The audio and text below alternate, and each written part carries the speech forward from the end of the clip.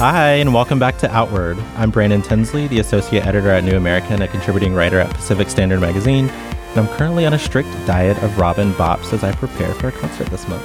I'm Brian Lauder, editor of Outward, and while I love making and eating desserts, I'm going to have to pass on a serving of silky nutmeg ganache. I'm Christina Cauterucci, a staff writer at Slate and host of The Waves, Slate's podcast about women and gender. And I recently learned that if you get served the check when you're out to dinner, your server has decided that you, of the couple, are the top.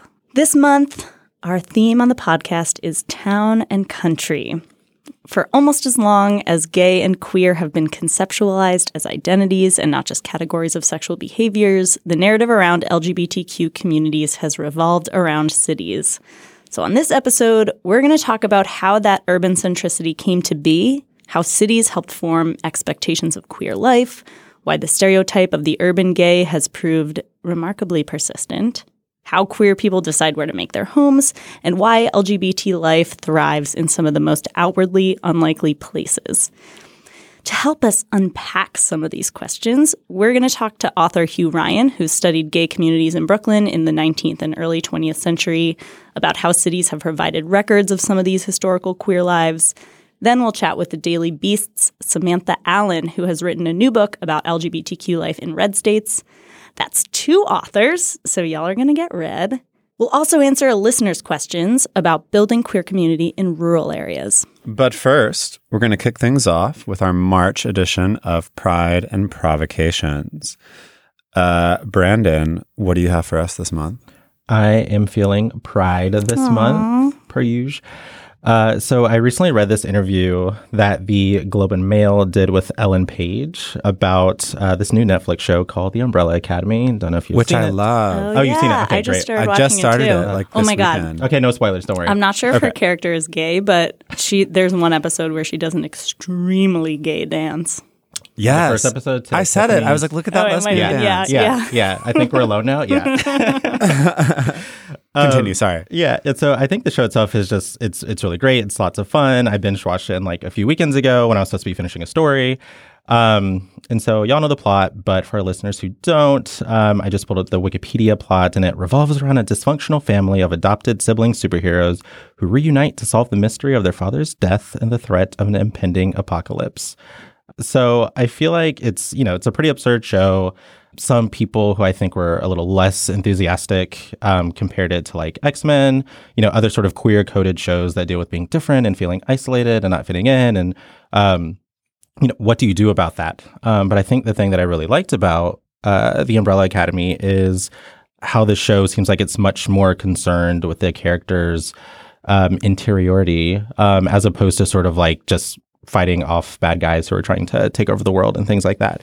And Ellen Page got at that in the interview that she did, where she's talking about how she convinced the show to let her essentially reinterpret the character in a way that she felt was true to herself as an actress. Because hence the dancing and the button-up shirts buttoned all the way to the top. Well, because apparently in the original comic, her character was much more sort of like, I don't know, like pin-up sort of attractive.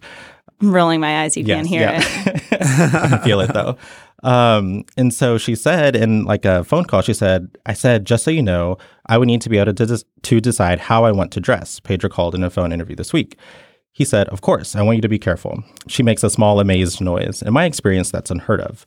On other projects, I've had so many horrible, misogynistic, homophobic debates about what I'm going to wear. TV and film can be so binary and gendered. To be able to have women in stories who exist in the way I do, that may sound small and insignificant, but it's major for me. And so, I love her. Yeah, like that's the specific thing that she was talking about making the change to was like, her wardrobe, something much more muted, much more sort of understated, but she felt like that was just truer to her and how she was actually reading the character. So I would tell you, Brian and Christina, to see the show, but you're already doing that. So, but let me know your thoughts once you're done. Absolutely. I'm loving it so far. Well, I will go next if that's all right. I have a Pride as well, and it's also television related. I guess it's winter because we're all like binging.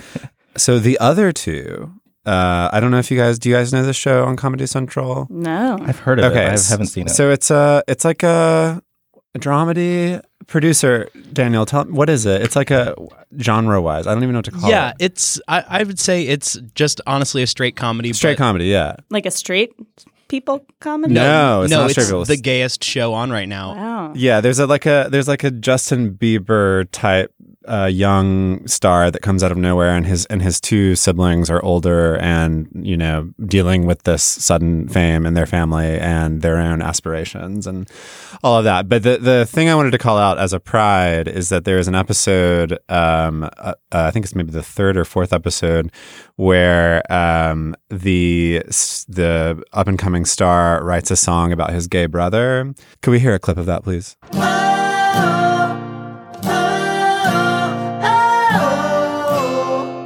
My brother's brave, my brother's wise. My brother doesn't like girls, he likes guys. He kisses men, that turns him on. And if you think that's gross, well then I think you're wrong.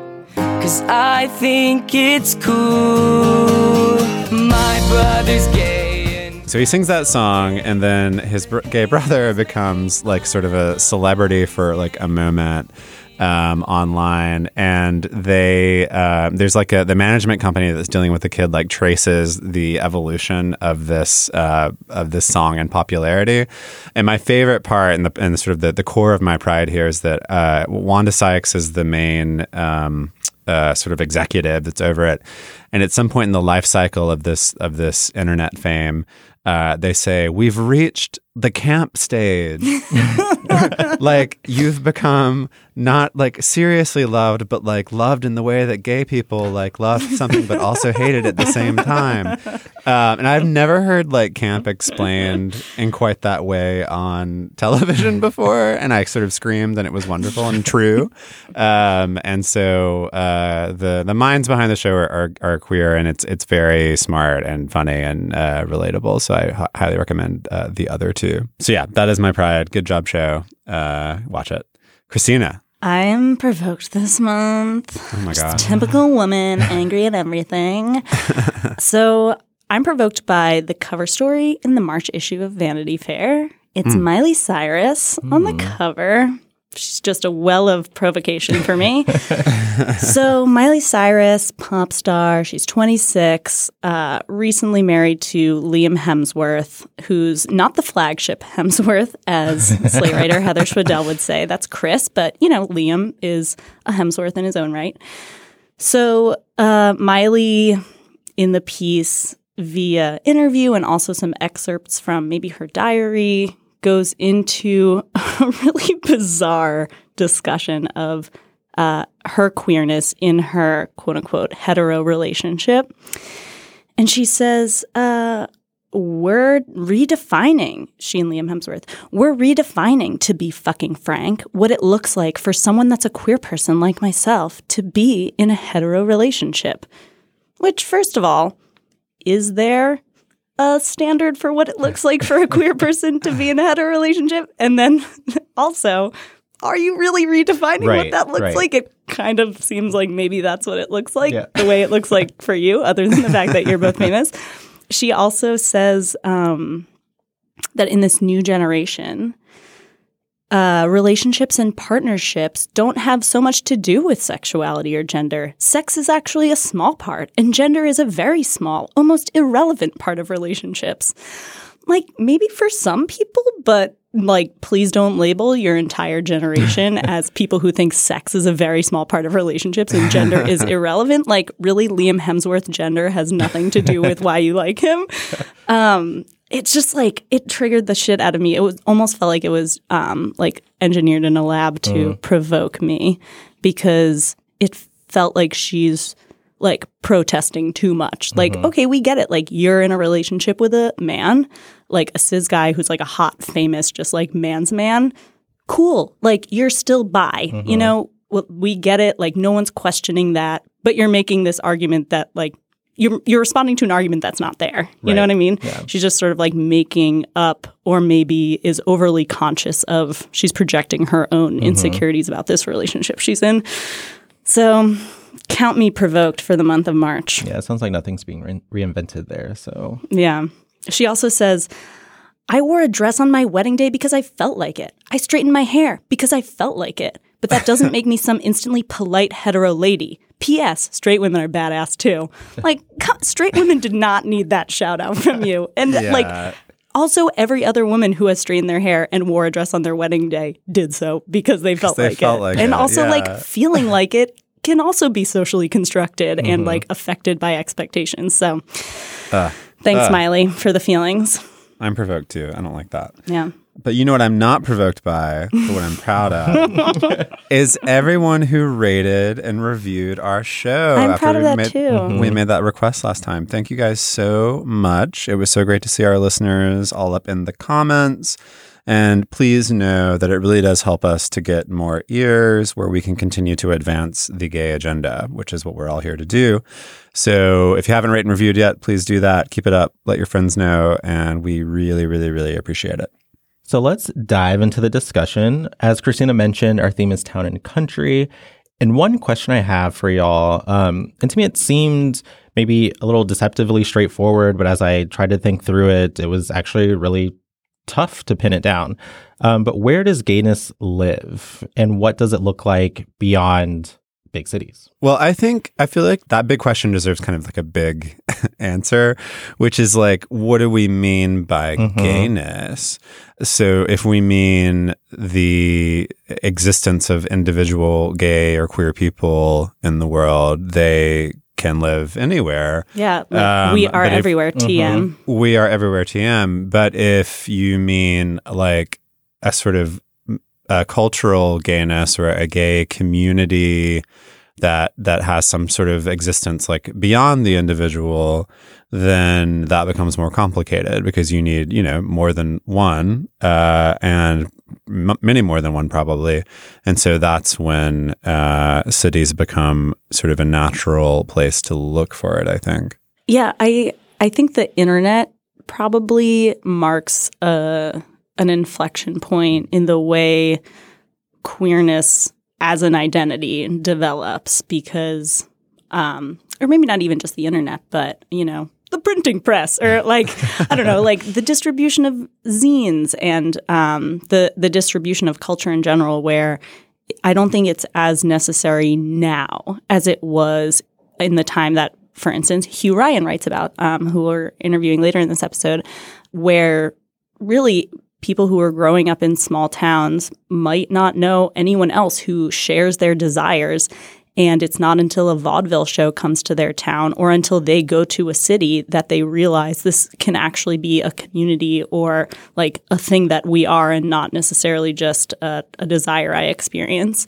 And so I don't think cities are as essential for formulating the notion of a queer identity now, but to have a thriving culture that's actually separate from the straight culture of wherever you are, not just like, oh, we are just like you, except for we have sex with different kinds of people. You need some sort of critical mass to create place-specific and culture-specific queer fashion and art and, music and party scenes and local luminaries. And I think you also need to have enough people for subcultures to develop. Variety and choice need like space and density to flourish. Mm-hmm. Yeah, because I initially was thinking, in terms of like, well, like if you're not in a city, then you won't have, sort of cultural institutions like, a buffet of like bars and clubs and professional associations and neighborhoods and things like that. And then I started thinking, well, like that's a very sort of city-centric way to grapple with, how do queer people in a particular community actually communicate and engage with each other. And so I don't know if y'all have seen the Gospel of Eureka. It's this documentary that came out last year, and it's specifically looking at the town of Eureka Springs, Arkansas. And so it made me think about, you might not have this sort of robust offering of things that we often think of in big cities, but that sort of community and bonding can, appear in different ways, right? It can be in the sort of conversations that people have. It can be in the sort of, just the day-to-day sort of mingling of people who are queer, who aren't queer. It could be in churches. It can be in these places where we might actually take it for granted that like these aren't these don't have to be staples of queerness.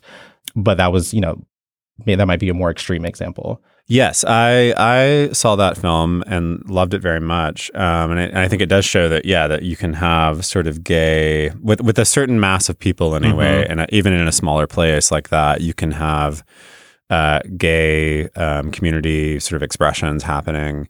But I think it does still, like, one of the things that movie does center on is there is a gay bar in the town that seems to be kind of a hub, and so. I do wonder if without that place that is like the as far as you could tell from the movie, at least, like the only totally separate queer space, like without that, I wonder how organized things, that community might feel if you were only able to sort of meet in the churches where you're blended with other people, right? Or in other sort of community spaces.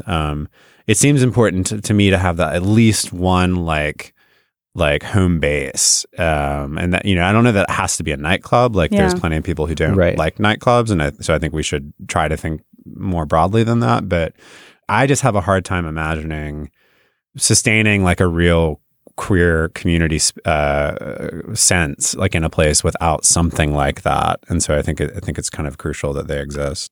I also this topic made me think of a book I read last year. It's called True Sex, The Lives of Trans Men at the Turn of the 20th Century. It's by Emily Skidmore, an incredibly fascinating book that looks at transmasculine people. She writes a lot about, why she does and doesn't call them trans men. But a lot of the people who she profiles in the book, largely using archival newspaper reports of like somebody who died and they were found out upon death that they were trans. She writes that a lot of these folks stayed in small towns and felt they were accepted in their small towns even more so than they were in cities because they had neighborly connections with people. So these were people who knew them maybe since they were growing up, or maybe they moved there as a young adult or an established adult, and everyone kind of knew what was going on, that they were trans, but they didn't say anything, or if they did, it wasn't in a hostile fashion. It was like, well, Bob always gives you a pound of flour when you need it, or like, Joe runs a great hardware store, and we need that in this town, and he's an upstanding businessman, and look, his wife is great too. Whereas in cities, there was less of that depth of roots and dependence, links of dependence. So people were less likely to have your back when the person who was coming to get you from your previous location because they found out that you had been quote unquote deceiving them. They would say, like, don't come around here trying to make trouble with Joe. We love Joe.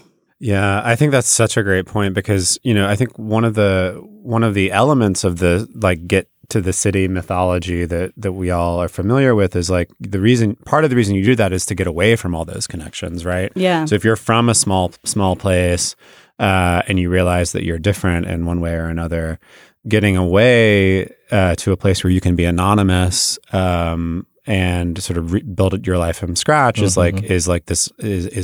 preferable. It's like a way of escaping some kind of surveillance. But clearly, like there are people for whom that's not a problem, and they're willing to like deal with those connections and actually find strength in those connections. And I feel like as someone who personally like migrated from a small place to New York, like I don't entirely understand that, and it doesn't appeal to me. But like clearly, that is another mode of like queer life building that's like possible, and I think we definitely don't listen to it enough, or and sort of like honor it enough because it does happen, and it's happened for quite a long time, and maybe is happening more now. Yeah, and like I feel like part of that mythology is sort of a reluctance to not talk about the ways that the various sort of bigotry or segregation that exists in these smaller towns, it replicates, right? That who's to say that that isn't transported with you when you might move to a city? And that's one of the things that in the article that you shared with us, Ryan, Kath Weston's Get Thee to a Big City, is how people go about constructing their gayness as a community signifier. How do they even know that it exists? And then how does that construction influence where they live? And how it seems beautiful and great. It's like going to Oz. And then you get there and then you're kind of like, holy shit, like I was facing, racism back home, or, there weren't really spaces for queer women back home. And now in San Francisco, I'm finding that same struggle exists. You see the man behind the curtain. Exactly. To use your analogy. Well, I even thought about that when I moved to DC, right? Where I often think that when people talk about gay DC, I often think gay DC actually means more sort of like gay white DC and gay white male DC, as opposed to not to say that that subcultures, other forms of queerness don't exist in DC, but I think when people are sort of painting in broad strokes about what gay DC life is like, we tend to skew toward the same sort of normalization of who gets the narrative as happens and outside of these big cities as well. Yeah, and it sort of assumes that the LGBT part of your identity is the most salient part of your identity wherever you are. And for some people, that is definitely true. And for a lot of people, I think it's not. And cities could also be important for queer people to come and see what they're not like. That, this community that I thought was going to be representative of me, or that this would be my chosen family, actually doesn't and isn't. Yeah. And one thing I'm interested in is why did we decide to sort of start building, our young adult lives in the cities where we are? What makes these cities places that we enjoy being gay in? So when I thought about it, I thought about things that were sort of, the difference between what makes a city great to be gay in versus what makes it possible. Employment protection or healthcare that you could use for your same-sex partner, trans healthcare protections, employment protection generally. I feel like those are things where those are non-negotiable. So I'm just like, I would need those things. But, the sorts of things that make it great, which are more subjective, I think, are the sorts of things that I think give more sort of queer license. They can be having cinemas. They could be having indie cinemas where, I can go and see Moonlight or something. Whereas, the theater back where I'm from in South Carolina, we would always kind of joke in my family, oh, they're not playing the Black movies. We need to go to a different town to see that movie or wait for it to come on pay-per-view or something. And it was the same with queer cinema as well. But, having cinemas, having art galleries, even having the spaces that, just sort of stereotypically, historically, are a little bit more, they embrace queer people more. But those are the sorts of things that make it just even fun to be in. But what is it for y'all? I mean, when I think about, I've been in New York for, 13 years now. And so when I think about this question, it's more like what keeps me here? Because I am, as I get older, I'm itching a little bit to have a garden. I don't know.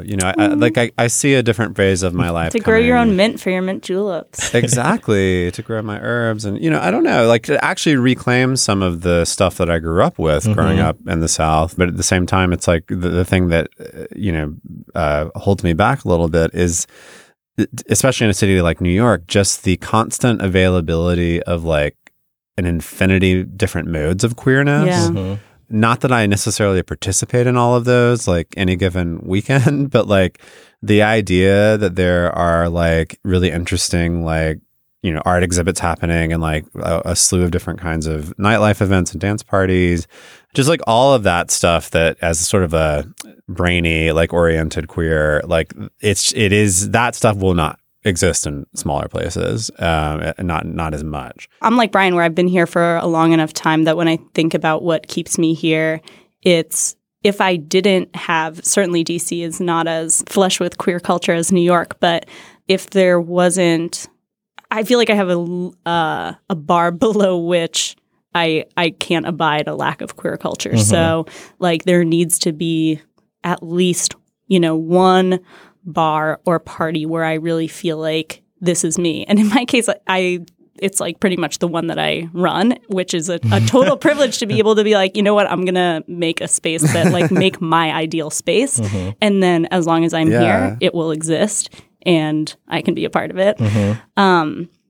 But it's also the individual people that I know here. And my queer community here is very people specific.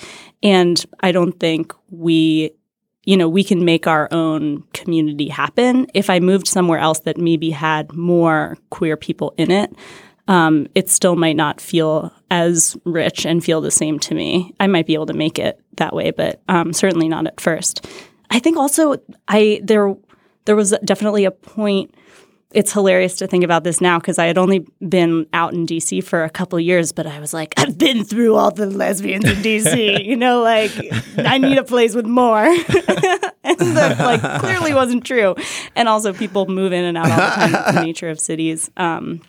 In fact, in the Get Thee to the Big City piece that Brian so wonderfully brought to our attention, the author talks a lot about cities as a place where people come to from rural and suburban areas and then leave from and bring that culture back or transform that culture when they go elsewhere. It's going to collect intel and then bring it back to their and take back the good parts and leave the bad parts, and hopefully influence the culture there with the good parts and not the bad parts of the places they came from. So that's about it for our discussion. Brian, why don't you lead us in our conversation with Hugh? Happy to. All right, we're so excited to be in the studio today with Hugh Ryan. Hugh is a queer writer and outward contributor, museum curator, and historian, and he's got a wonderful new book out this month from St. Martin's Press called When Brooklyn Was Queer.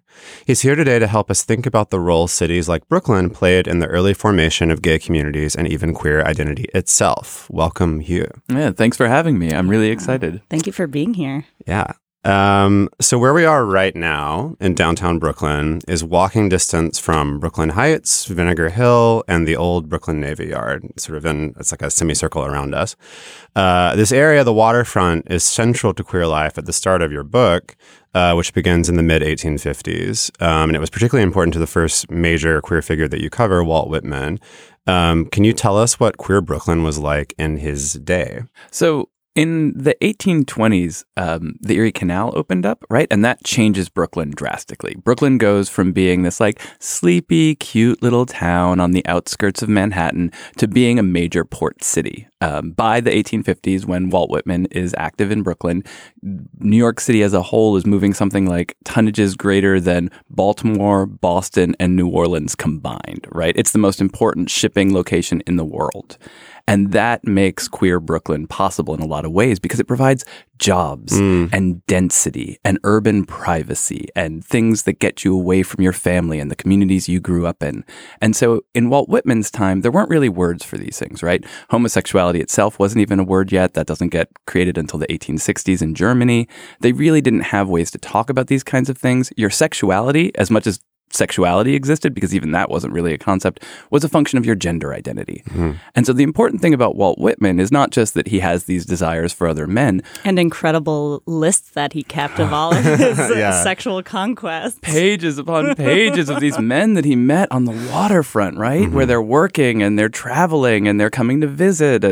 But the important thing is that he manages to figure out okay, I desire other men. I have a pretty normative gender presentation, not that he would use any of these words, but he figures this out and he's like, there are other men like me and we need a way to talk about ourselves. And Brooklyn enables him to meet those men and start coming up with those words. And in Leaves of Grass, which he publishes right here in Brooklyn Heights, the Rome Brothers print shop, 1855, supposedly on July 4th, but there's some disagreement about that.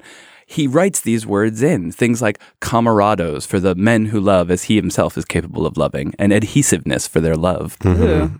Yeah. That's beautiful. I want to pick up on one thing that you just mentioned, which is jobs. And I think throughout the book, you talk about how you sort of give an economic analysis to queer identity, right?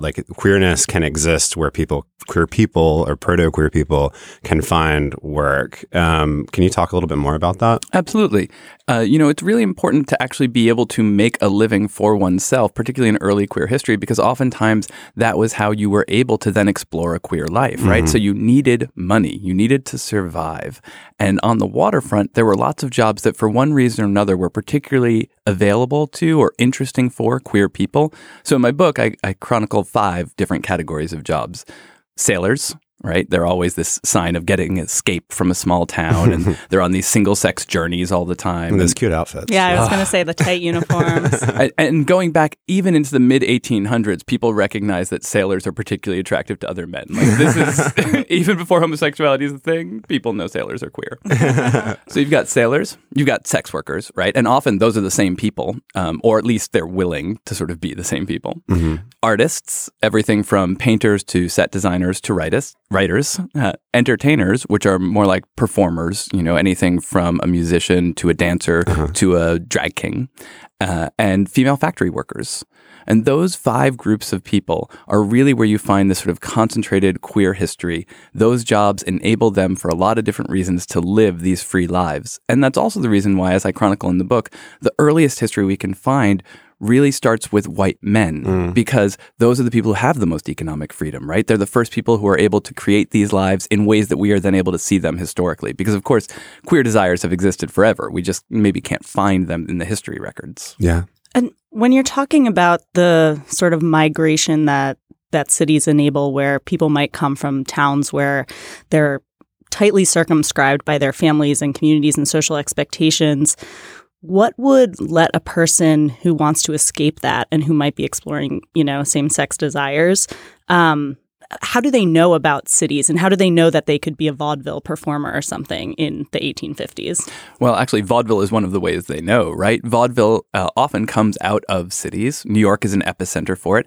and it brings culture around to the entire country. And in that way, it knits America together, right? It creates this idea of a culture. And in vaudeville, you have characters, stock characters, right? So these are things we're familiar with today, like the drunken Irish Paddy. It's offensive, but it also teaches Americans who Americans are, right? Americans are Irish, and Irish are drunks, and they're also storytellers, and blah, blah, blah, blah, blah. The fairy is one of those characters, and the fairy helps to bring this around the country, as do newspapers, which report on those variety shows, not only the shows themselves, but the entertainers, and true crime stories, which is the other way that all of this kind of spreads throughout the country. But a lot of these people probably came to city mostly looking for work, right? That they heard that there was business there was shipping, there was industry. They might not have necessarily come for queer experiences, but that came along with it. You have this great quote along these lines where you say that Brooklyn, like many cities, gave queer people a temporary refuge, a place for finding oneself, for finding work, finding love before moving on to another location. So it's almost like you're like capturing this theory of like queer identity where like you come to the city, learn that you're queer, or learn that there's like other people like you, and then you go out and like evangelize for that elsewhere. I mean, is that like a dynamic that you were? Yeah, exactly. I think a little bit that is definitely true. In Brooklyn, that's specifically true because there are a lot of people who come here for short-term work. Particularly, you get a lot or waves of immigrants, mostly these sort of bachelor subcultures of men who come looking for work at different times. You get the Irish, you get the Italian. A little bit later, you get Germans, though they tend to come in more full family units. So you get less of that bachelor subculture and less visible queer history for that reason. And then these guys tend to imagine that they are then going to move home or they're going to move somewhere else. They're going to make their money, make their fortune. And so their sort of temporariness is another thing that enables queerness in cities, right? It's a place where you're like, I'm only going to be here for a couple of years. What if I get arrested? Right. So you can try it out. Yeah, the policing aspect of urbanization and queerness was really interesting to me in your book, where you write about, not only did cities enable queer people to find people like them or figure out that queerness was a thing at all, but, that increased visibility also perhaps instigated the beginning of stricter policing of queer sexuality. And in fact, I learned from your book that New York was one of the first states to sort of spell out exactly what sexual crimes were covered under the broader idea of like a crime against nature or something. How did the policing of queer sexuality in cities set the stage for policing elsewhere. Well, the police and queer sort of work in this constant pendulum pattern. It's right. Like queerness grows and then the police sort of figure out a way to repress it. And then queerness finds a new way. And then usually there are moral reformers who act, or doctors also, who act as an in-between. Like before the police are able to really effectively curtail a behavior, they've got these civilian people who are able to move a lot faster. They don't have to change laws. And so they can kind of crack down on these queer practices and kind of push the police to crack down on them more. And that actually gives us all this record keeping, right? So one of the ways that policing helps us understand queerness historically is, as much as they were, dicks to queer people in their time, I now rely on those records to find so much information. The pendulum effect that you were just describing, like it seems like it almost makes me sad. I feel like I maybe this is a weird question, but I feel like when you're doing this research, when you see all these these periods of flowering of like queer community and creation, and then they get tamped down, did that like affect you emotionally? Yes. Particularly the end of my book, I have to say I joke that it's like the part where everyone commits suicide and burns their letters. And it's not quite that bad. But the post-war period is really dark. But the thing, because I am a historian at heart, the thing that made me sad every time was the burning of the letters. All of these people, you'd read these fascinating biographies and you would get to some place for like 3/4 of the way through and it'd be like, and then she burned her diaries, or and then she said she would take her letters and toss them into the sea. Or if they saved their letters themselves, their parents or their estates destroyed them, thinking they were protecting them. Yeah. And that's where I'm just like, those are these archives that we will never be able to touch again. Well, so given that erasure, I mean, what is, and that really is like the melancholy note, I think that the book kind of sounds like, what is the one person or story that you uncovered that you're like proudest of being able to kind of rescue and like present to people? Ugh. If you had to choose one, I'm sure there's a lot. I had to choose one. That's a tough one. I think, rescue might not be the best term, but there is a drag performer, a male impersonator from the late 1800s called Florence Hines. And there's a number of drag performers at that time. It's a big art form at the end of the Victorian era. And Florence Hines was a Black woman performing in vaudeville and in variety. And she was, according to all the newspaper accounts I can find, the highest paid female performer of color of her day. Historically, she was incredibly important. She performed in shows, a show called The Creole Show, which was one of the first to present African-American performance, not as this kind of like, we are just showing what they naturally do, on the plantation. Yeah, it's actually showing these are artists who are performers and they do incredible things. And so she's in the show. And not only that, but she is the first woman we know of who's played the central interlocutor of a minstrel show. So in The Creole Show, she's the master of ceremonies in drag. And that was incredibly important. And that show, a lot of historians of Black theatrical performance really mark that as the moment when we start to have a Black theatrical tradition in America that is grounded in racial stereotypes, but is not racist in the same way that minstrelsy always was. And yet, when I started doing this research, the white performers that she was performing around the same time with, Ella Wesner, women like that, who's also in the book, you can find tons of materials relating to them, huge archives of information, books that go into their lives, photos. Ella Wesner herself was actually paid by cigarette and champagne companies to disperse their wares from the stage. They produced marketing materials with her face on them. I could find one photo of Florence Hines. Wow. One. And that was it. And no archive devoted to her. I couldn't even figure out exactly when she stopped performing or when she died. I went through a lot of different newspapers. And I think it was the Chicago Freeman, or maybe the Illinois Freeman. I can't remember. I'd have to look that up. There are two different stories in the letter section. One says she stopped performing when Prohibition was passed and she became a preacher. And the other one says she was injured in the early 1900s and was permanently incapacitated and left the stage. And you can't find out which is the true story. Nope. Yeah. Later in the same newspaper, in I think it's 1924 or something like that, there's a letter from a woman who says, I am her daughter and she died a few months ago and she's buried here in California. Wow. So the theme of our episode, we're trying to sort of contrast and explore the formation of queer identities in cities versus, suburbs and rural areas. What role did cities play then for formation of queer identity, and how has that changed over time to the role they play now? I mean, I think that they give opportunity and they give density, right? So you have the opportunity to do things that are not connected to where you came from or your people or your communities of birth, which maybe, a lot of us, I think, need that kind of freedom. I know as a child, I was like, I'm going to come out when I get to college, right? That seemed like this freedom. And where were you growing up? The suburbs of New York. My parents are from the Bronx and Manhattan, and I grew up in the suburbs, Westchester. And so that was how I imagined it, and I think for a lot of people it's that way. When do I get away from home? That's the moment I can explore a certain version of myself.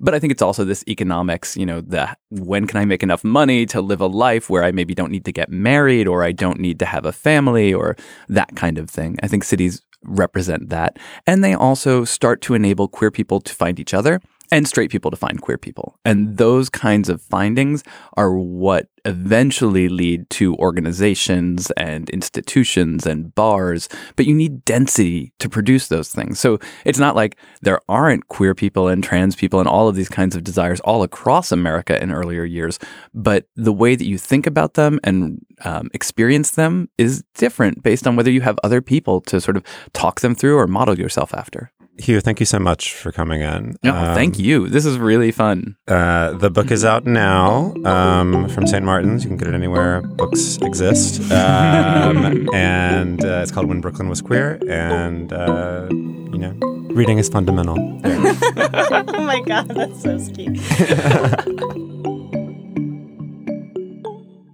Samantha Allen is a senior reporter for The Daily Beast. She's got a new book out this month called Real Queer America, which she wrote after taking a road trip through red states. She chronicles the queer communities and the queer people she meets along the way, many of whom relate to her own life. Samantha, we're so happy to have you here. It's a pleasure to be here. Thank you for having me. So as I was just saying, your book feels incredibly personal. A lot of the communities and people who you include in the book are part of your life and were part of your life before you started writing it.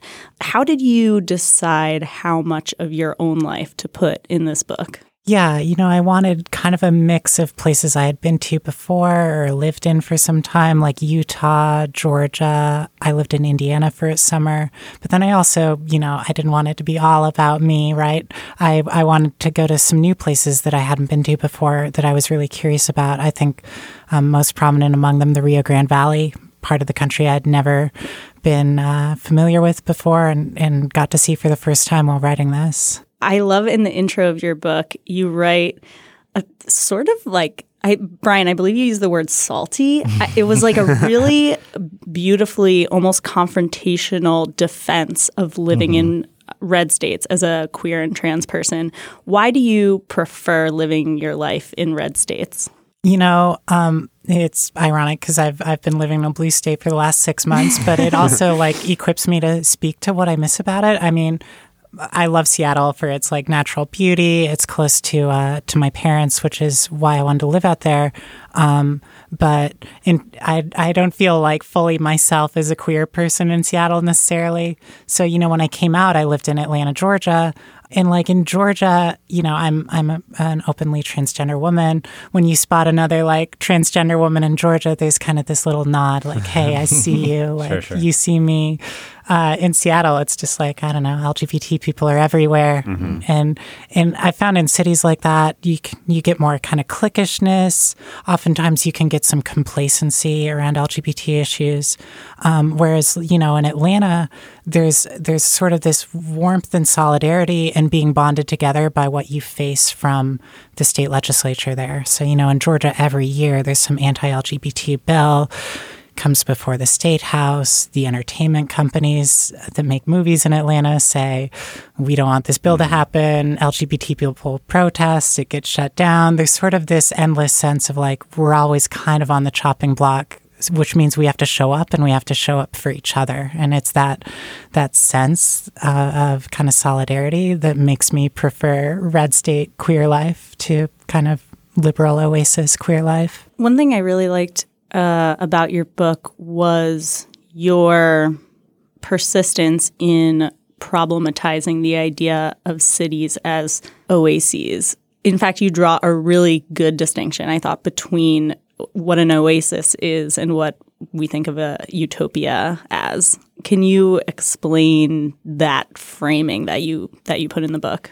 Yeah, I mean, I think what I say in the book is like when you're in a desert, an oasis can just be a single well of water, which, it doesn't have to be amazing. There just has to be something life-sustaining there.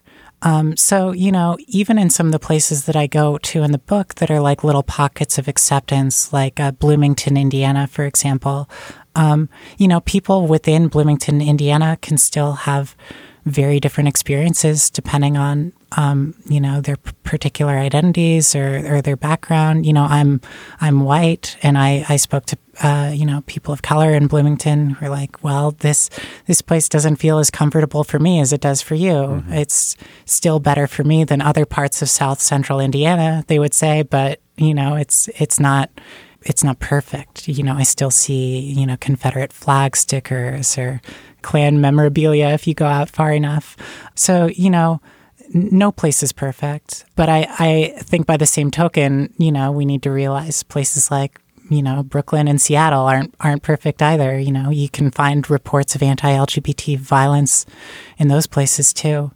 And then, like paradises don't exist. There is no place in the U.S. that's paradise for LGBT people. Maybe Wilton Manors, Florida, where it's paradise just because everyone is gay there.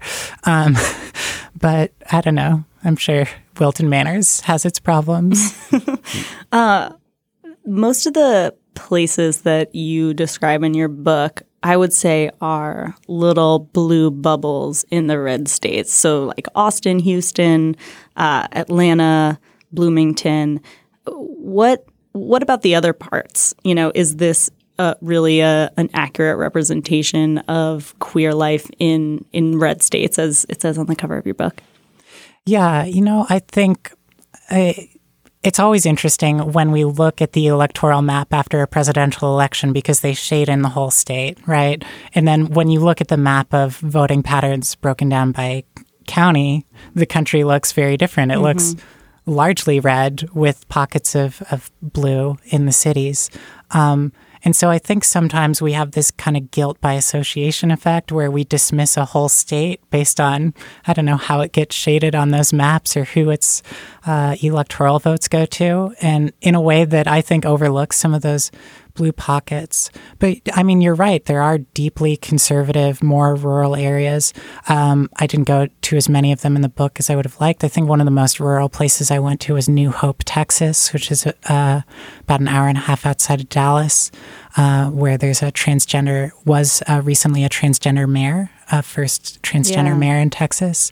But I think part of what I wanted to say in the book is, look, we're always going to see, or at least for now, we're always going to see LGBT people heading to urban environments for acceptance. But increasingly, you have to travel less and less far to find those pockets. We're seeing places like Salt Lake City or St. Louis be a new kind of destination for a young LGBT person looking to get out of the country, as opposed to, I don't know, going to New York or San Francisco. Because, of course, the New Yorks and San Franciscos, which are like the sort of classical like gay migration narrative that we've all kind of been told is the way to do it, like they don't fit everybody. And I think you write in your book really well, like personally, they're not attracted to that kind of city life or the natural environment. And I think you write really beautifully about what it means to be able to stay closer to home or in a place that just suits you better. I mean, talk about that a little. Yeah. I mean, most practically, New York City and San Francisco are hugely expensive. Yeah. So if you're a young LGBT person living in Kansas, St. Louis is a much better place to imagine yourself buying a home, that kind of thing. But they're also, they're also just kind of other concerns. A lot of people from the South prefer kind of the culture and pace of things in the South, this a bit of a slower paced life, or the food in the South is really good. I think the rest of the country caught on to that in the last decade because now Southern food is everywhere and, high dining scenes in big cities. But another big one that you mentioned that I tried to draw out on the book is like nature. People really care about being situated near mountains and rivers and that kind of thing. And, in these kind of megalopolises that kind of bleed out in New York into like, Queens in one direction and central New Jersey in the other direction. It's really hard to kind of have that communion with nature and some of the traditional LGBT destinations. Yeah. One thing that I was thinking about in reading your accounts of small towns and then also cities in red states is it almost seems like town versus city might be a more helpful and accurate dichotomy than red state versus blue state. But I think, even in some of these small towns now, we're seeing, these small city councils of like 6 people pass like LGBT protections in the middle of, in the middle of nowhere, so to speak. I tallied it up recently for something I was working on. Something like 80 cities and counties and states that voted for Trump now have, LGBT inclusive local ordinances. Wow. And so that number is starting to spread beyond, the hubs like Austin, Dallas, Houston, Is and there Texas a common to like thread small there? places. Does it just take one, queer luminary or trans luminary in a town to get people to sort of come around to it? Or is it part of the changing of the national conversation? What do you think it is? I was going to ask if the style of the activism on the ground in those places looks different from, Yeah. I mean, I think about a place like Provo, Utah, where I went at the start of the trip. I don't believe they have an LGBT inclusive ordinance there, but a lot of the activism there is taking place within kind of families and like small business owners, talking to each other. I think it's not super sexy, but a lot of what I wanted to really capture in the book is like conversation really matters. It really matters in red states. People just having conversations with their families about, I'm LGBT, I have the same hopes, desires, and dreams as any other person does, and I deserve to be accepted too. I think also small business associations have been like really influential in getting a lot of those ordinances passed because it's good for business to be an LGBT friendly business, and people all over the country recognize that, not just in big cities. Yeah, I was kind of thinking about that when you were talking about the back door in Bloomington. How the queer bar itself just seemed more politically defiant, and I think the word that somebody uses is activist minded. So it's not necessarily sort of going out on the streets and marching and things like that, but sort of when people come into conversation with you and they act a certain way, like you're going to get a talking to. There's like an Angela Davis poster in the bathroom or something like that. Yeah, and I thought that was really cool because you hear a lot about how, especially I feel like in maybe like DC, you don't necessarily feel like, gay bars are necessarily as that sort of activist minded. They seem more sort of separate social spaces, and they are sort of this mixture of politics, education, and like social gathering.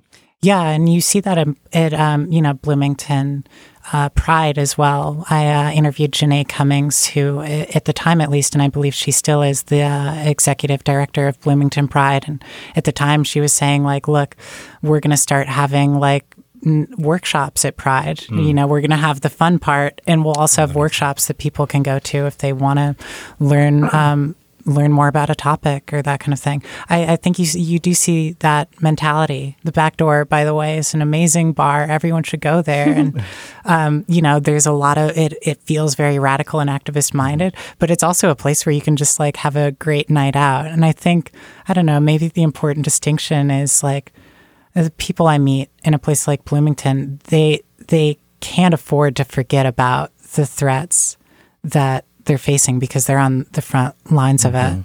Another institution that you mentioned in Bloomington was Rachel's Cafe, which seemed like a really important place to you when you lived there. Was owned and run by a trans woman who was one of the first out older trans women who you really encountered in your life, it sounded like. And now that place is closed, and you write a little bit about the shifting points on the map of queer experience and how sometimes you just need one or two spaces to get your footing in order for this whole world to open up to you. How does that sort of experience differ in a town like Bloomington that might only have a couple places out there versus in a city where you might have more options? Yeah. So, I mean, recommendations and word of mouth become really important in a place with limited options. I'm a former academic as well. And one of the things that I really like is this theory from queer theory in the 90s called queer world making, that's about how queer people kind of find little places in the shadows and little mobile sites of belonging to kind of piece together something that looks like an alternate universe for queer people. One of the people who wrote the kind of paper on queer world making is named Lauren Berlant. She's a professor at UChicago. And before I went to Bloomington for the first time, I was newly out as transgender. I had to spend a summer in Bloomington doing research. I was going to be living there alone. I didn't really know what life was going to look like for me that summer. And I emailed Lauren Berlant and she just said, go to the back door. And that was basically it, right? And so I go to the back door my second night, and through the back door I meet people. I find out about other events, and I find out about businesses like Rachel's Cafe, which was a very important place for me where I could feel comfortable being in the middle of Indiana as an openly transgender woman. And I don't want to romanticize it, but I also really like that feeling of you kind of have to show up and see where something takes you. Yeah. Thank you so much, Samantha. I love your book. It's called Real Queer America. Thank you for writing it. Thank you for having me. So this month, we're structuring our advice segment around a series of really good questions we recently got from a listener. We each reached out to someone from a smaller town to respond to Sam Bullard's message, which is this. In my hometown, there's not a single gay bar for maybe 100 miles, so it can be hard to find those spaces to casually and safely meet other queer people. From my experience, this often leads to social media and clubs through schools being some of the best places to find others, but you really have to search for them. It also can be different how we spend time together. For example, you have house parties instead of going to the club, and your apartment becomes the safe space that everyone goes to rather than a public communal space. It can also be difficult to create these open or public spaces because people tend to be more homophobic in rural areas. This tends to make it harder for some people to be more out and proud and connect with others in public spaces. Do other queers in rural areas experience this? Are there ways their communities are working to become more connected? How do people handle the prejudice that often comes with small towns? What kind of responses did you guys get? I talked to the folks at the Western Montana LGBTQ Community Center in Missoula. They stipulated that Missoula is a pretty progressive bubble in Montana, although, your mileage may vary, they said, depending on your own experiences. And Andy from the community center said this to me. They don't have a gay bar in town, but that they've made up for that because some people in the community decided to start a monthly LGBT night at Imagination Brewing Company. They call it Queers and Beers. That seems like something that's replicable for anybody in a small town if there's one business owner who's queer affirming to have a monthly event or quarterly or bi-monthly. Andy said that in Missoula, there are other bars that go gay on certain nights. There's one called the Badlander that hosts monthly drag shows, but that also the community center is open as a place for people to come and meet others like themselves. It doesn't sound like Sam has a place like that in her town, but there are networking groups that also seem like a good way for people to meet up in a non-alcohol centered setting. That can even happen in somebody's house if there's a place where, 5 or more people can meet. Potlucks are a big thing in Missoula, apparently. Holiday parties, fundraisers. These all seem like things that don't need to happen so often that it sort of exhausts the capacity of just the few people who live there who are queer or trans. But if there are just a couple people or a couple public spaces that you can figure out are affirming, are replicable. Yeah, I talked to a professor in Greenville, South Carolina, which is not a small town, more of a medium-sized town, but still sort of has the, we'll say disadvantage, but it's, it's in a deep red state. and the sort of stereotypes that brings with it.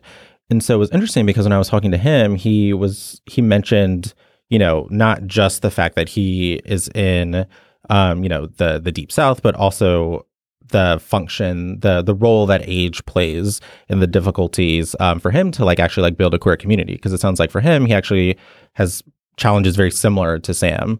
And so he talks about, even the offerings that you do have, like meetup groups. He's like, they're much smaller than, he will travel to Boston when he visits his brother. And this, there, he's like, the community is pretty robust. It's really inviting. It's great while he's there, but he was like, they also don't really care for interlopers. So it's hard to build something when you keep, you don't live there. But then he was like, even if you have universities and schools around that will have these LGBTQ groups, they're pretty much closed to non-students. And so he was sort of his saving grace is essentially having the support of straight friends and colleagues, just because it's hard to find the sort of the queer interaction that he would think is meaningful, especially being an older single person in Greenville, South Carolina. Well, and while we had Samantha Allen, who wrote Real Queer America, in the studio, we actually posed this advice question to her as well, and here's what she had to say. It can be really hard to be that far away from LGBT safe place or some form of LGBT culture.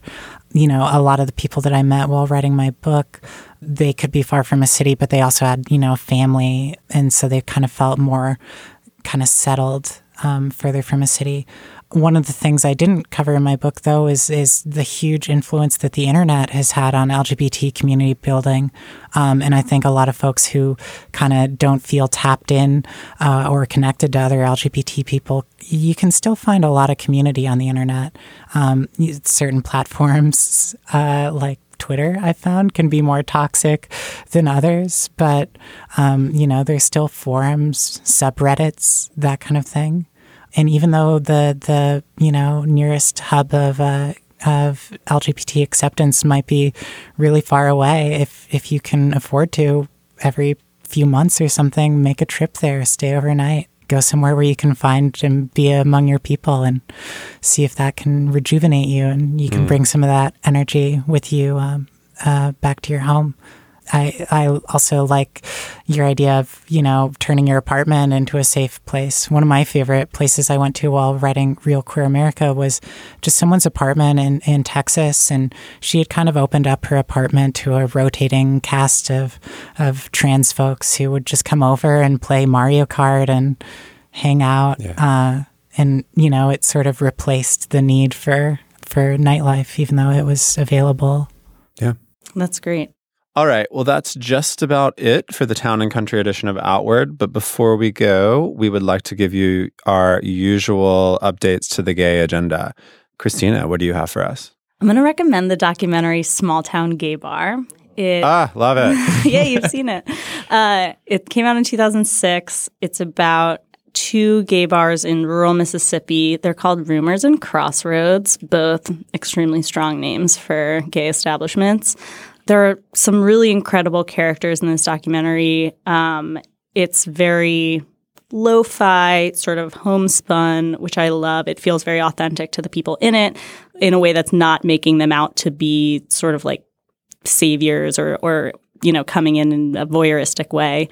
But these are people who, sometimes risk their lives and livelihoods to keep up these essential spaces in their towns and sometimes regions because there's not always a lot of gay life in those areas or gay establishments.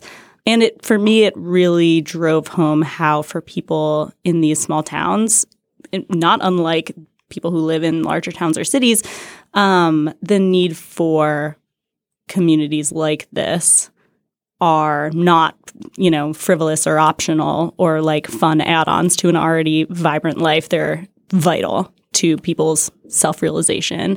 I love it. Everyone should watch it. Small Town Gay Bar. It'll make you want to go to your local gay bar. I'll definitely check it out. Wonderful. Brandon. So my gay agenda item is this really, really, really fascinating article from 2015 called The Association of Gay Suburban People. Written by Tim Retzloff. And so essentially what he's doing is cataloging the rise and activities of this group called the Association of Suburban People that formed in the 1970s in the suburbs outside of Detroit. And they formed essentially in response to sting operations by the police that were targeting gay men in particular for engaging in activities in a nearby park. And so even the origin story to me was fascinating, where he just talks about how it was 5 men meeting one night in someone's kitchen, and they each put $20 down to go toward a bail fund in case somebody got arrested. And from that point on, he was like, that's when they were creating this social group. And he says that it's actually the first substantial non-religious gay organization to form in metropolitan Detroit since an earlier wave of liberation activism. And I thought it's really cool because it's born out of defiance. Even with the name, and they said it was, it's supposed to really highlight you're challenging the sexual conformity that exists in the suburbs. And you're also drawing attention to people's First Amendment right to peaceably assemble. And it's really just a really fascinating look at like a slice of gayness and what it can look like outside of cities. Like, for instance, one of the really interesting parts is somebody started in their backyard the Raunchy Western Review, which was sort of themed around sort of like the frontier, but it was a very sort of camp cross-dressing annual tradition. Oh my God. Yeah. And like he also talks about how they would sort of, it wasn't, eventually it sort of branched out beyond people's homes, their backyards, and they would go to sort of trusted public spaces, trusted bars. And eventually they would become not just social, but also educational. They would invite speakers to talk about, like, how do you form a gay identity and things like that? How do you go about engaging in gay activism? And there was also the sort of, so there was that political dimension to it as well.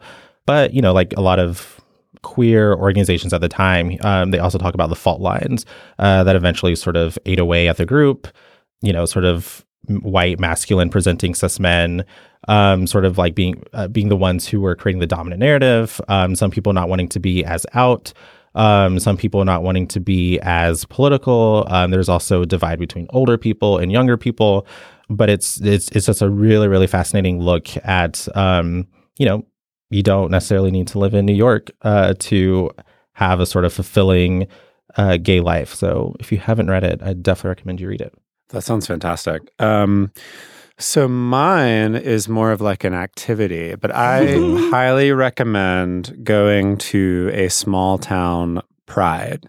If you've never done that, if you've only been to bigger city ones, going to small town prides is a quick education in what sort of matters to those communities, and how that differs from other places. The most recent one I went to that I really, really loved, and actually was only there like on accident, which was even better, was Hudson, New York, which is close to New York, but it's not. It's far enough away that it has its own culture. And the future scene of the queer cultural event of the summer, My Wedding. Your wedding, indeed. Indeed. So the Pride there was fantastic. It's small, the same, 100 people. You sort of saw at all the events. The parade is much more about like sort of civic organizations and like cute little like local clubs than it is about necessarily like bars or go-go boys or any of that stuff. All of that stuff is wonderful, of course, but seeing what the community valued and what was exciting to them in that parade and in the sort of surrounding events was really wonderful, and just it made me immediately feel like I had a grasp on what queer life was like in that area. And so, lots of small towns are having these prides, and even in places you wouldn't expect it, like in South Carolina and other, where I'm from and other places, it's happening. And they're often, done with a lot of effort, and they need money. And so if you can support that way, that would be good. But attending is awesome too. So if you can get to a local small town pride, I say go for it. Definitely going to put that on my gay agenda. Same. That's our show for today. Please send us your feedback, your topic ideas, your advice questions at outwardpodcast@slate.com or on Facebook and Twitter @SlateOutward. Thank you to Danielle Hewitt, who provided production assistance for this episode. Our producer is Daniel Schrader. June Thomas is the senior managing producer of Slate Podcasts and the small town gay bar we all love to patronize. If you like Outward, and we hope you do, please subscribe in your podcast app, tell your friends about it, and rate and review the show so other people can find it. We'll be back in your feeds next month. Bye, Brandon. Bye, Christina. Ciao, Brian. Ciao.